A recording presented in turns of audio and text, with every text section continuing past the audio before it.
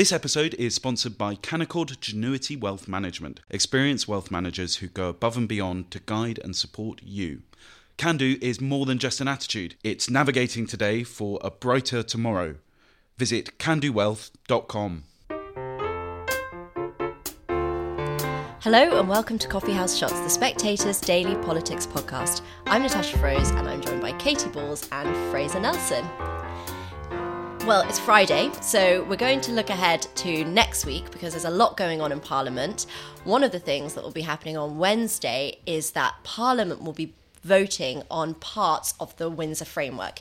Katy, could you just take us through what parts they'll be voting on and what would be a win for the government? Yeah, so it's worth remembering Rishi Sunak does not technically need to hold a vote on the Windsor Framework, on the agreement on the Northern Ireland Protocol.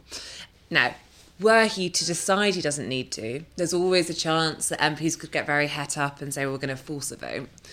But it does mean that it has been very much in the power of number 10 to decide when to have this vote and the form to have the vote in.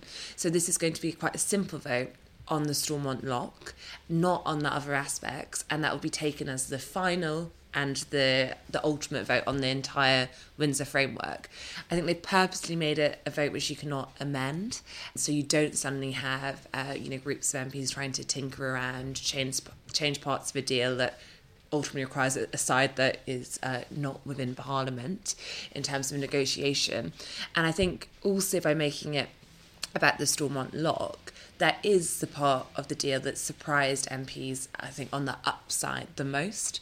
So the idea that there is, an effective unionist veto on new rules when they come in, if you had two different parties voting in Stormont. Now, when it comes to new EU rules that Northern Ireland have to follow. Now, the caveats to the Stormont lock is that Stormont has to be up and running for these parties to be able to activate it, and that is yet to happen. And also there's a question about how much you would really use the Stormont lock, because the EU see it as an emergency brake for the rarest of occasions, whereas if you are a unionist who's very worried about this idea of Northern Ireland being different from the rest of the UK in terms of these rules, you might want to use it fairly regularly. And the Westminster government has to back you too. So for example, some of the DUP members who are more sceptical of the Windsor Framework, so Sammy Wilson, Ian Paisley Jr. have said, well, the fact that Westminster has to agree to, the serving government in Westminster to use the brake worries them in case they wouldn't do that. I think because the situation is so delicate, I would imagine while Rishi Sunak is Prime Minister, you could see the government under a lot of pressure the first time it was activated to agree with the what is being said in Stormont. So I think that's the roundabouts of what they're voting on. In terms of what we expect to see from this vote, well, it's been a pretty muted reaction to the Windsor Framework in terms of rebellion. As we speak, we only have one Tory rebel, that is Boris Johnson, who has publicly said they're not going to vote for the deal. Now, I would expect that number to grow because the European Research Group have had their star chamber looking over it, and they're expected to come up with a legal verdict on it before the vote. I think the ERG could be quite split. So if you look at the meetings they had a few weeks ago talking about it, there were some in the group who were saying, well, this agreement is just undeniably better than the one Boris Johnson signed. So if you're dealing with what it is compared to what we currently have, it's quite hard not to vote for it.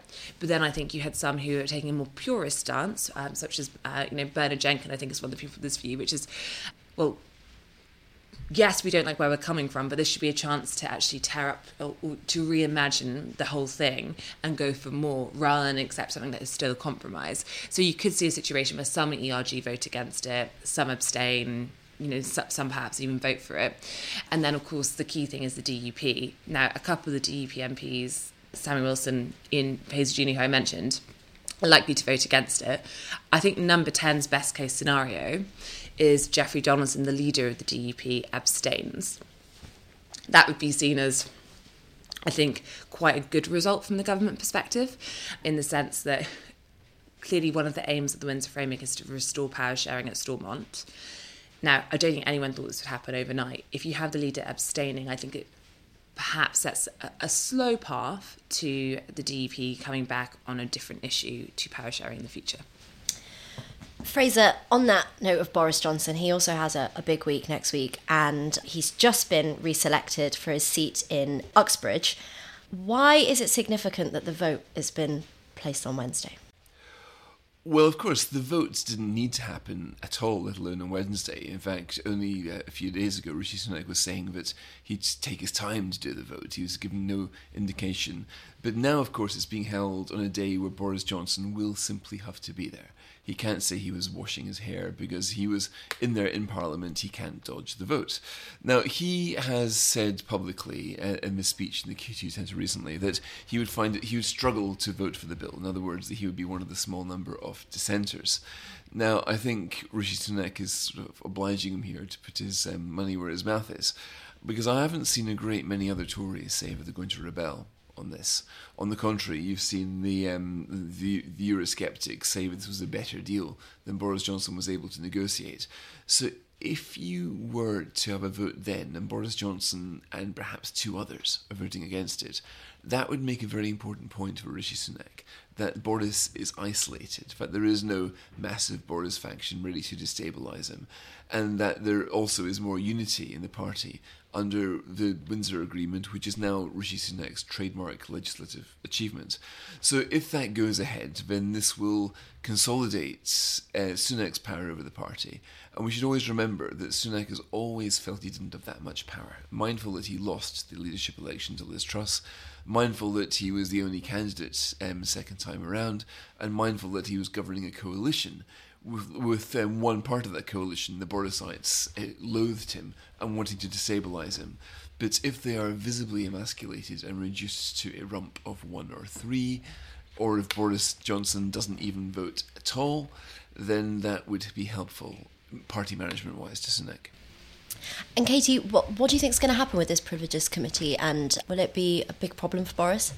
So you've had a few developments this week on this. So the worst case scenario for Boris Johnson is that the Privileges Committee finds that he did knowingly mislead Parliament when it comes to Partygate, those statements he made before more details emerged, and of course he received the fixed penalty notice, at which point the committee could recommend a suspension. If the suspension is over 10 sitting days, that means that he is vulnerable to a recall petition, and if you get enough names of people in the constituency putting their name down on this, that could lead to a by-election. Now, if you end up with a by-election, as we saw with the Owen Paterson debacle, you have the potential for, this big anti-Tory vote, potentially in this case an anti-Boris vote, to actually mean it so Boris Johnson loses his seat. Now, he has a majority where he is. I think it's around 8,000. So it's not tiny, but if you think about where the polls are at the moment, and also just in by-elections, they can really encourage some serious tactical voting. It would probably be potentially quite uncomfortable. You think Owen Paterson had a huge majority, and he faced this after that lobbying row, which actually was, in a way, kind of really marked the beginning of Boris Johnson's problems in terms of that run of events and how the parliamentary party felt about his handling over it, and he lost his seat. So I think that this has been the worst case scenario that supporters of Boris Johnson be very worried about. It's partly why they've been so keen to voice their concerns that this is a kangaroo court. You've had Penny Mordaunt today, Leader of the House, saying actually the members of the Privileges Committee should be left to do their work and should not be facing political pressure. And then Rishi Sunak this week, because if you do end up in this scenario, and there's plenty of ifs, ultimately Rishi Sunak would have to decide how to whip his party. Would he be saying, if you think back to the Owen Paterson debacle, you had a situation whereby initially they told MPs not to vote for the punishment against Owen Paterson, and they would tear up the rules and they would start have a new procedure on standards. They started to do that, then it went quite wrong, they changed tack, annoyed lots of MPs in the process, and then in the end it was the case that it was voted that he had to have the suspension. Now, Rishi Sunak said in his trip over for the AUKUS event to the travelling pack of journalists that he would ultimately not whip the party either way. People could choose how to vote themselves. It still leaves the question of how Rishi Sunak himself would vote. Maybe he would be on a trip around the time of this. So that is what this is all leading up to. Now, of course, it's entirely possible that the committee does not find that Boris Johnson intended to mislead, and it's about intention and purpose here. But when we get the first evidence on Wednesday, so this is why Boris Johnson is going to be in the House of Commons on the day of this protocol vote, hence why, put your money where your mouth is. So when he gives us evidence, that would be the first, televised, in a sense, anyone will be able to watch a sense of, how he is defending himself on this issue. It's, by the way, worth noting that Boris, this seat he's standing for yet again, Uxbridge and South Ruislip, according to electoral calculus, which tries to put today's polls into tomorrow's election results, Labour has got an 87% chance of taking this seat from Boris Johnson, who's got a 13% chance of retaining it. Now, I have to say I'm quite sceptical about these predictions. They were proved very wrong in 2015. But nonetheless, let's say that any Tory standing in any sort of London-y seat is taking a bit of a risk, and I think Boris Johnson is too. Thank you, Katy. Thank you, Fraser. And thanks for listening.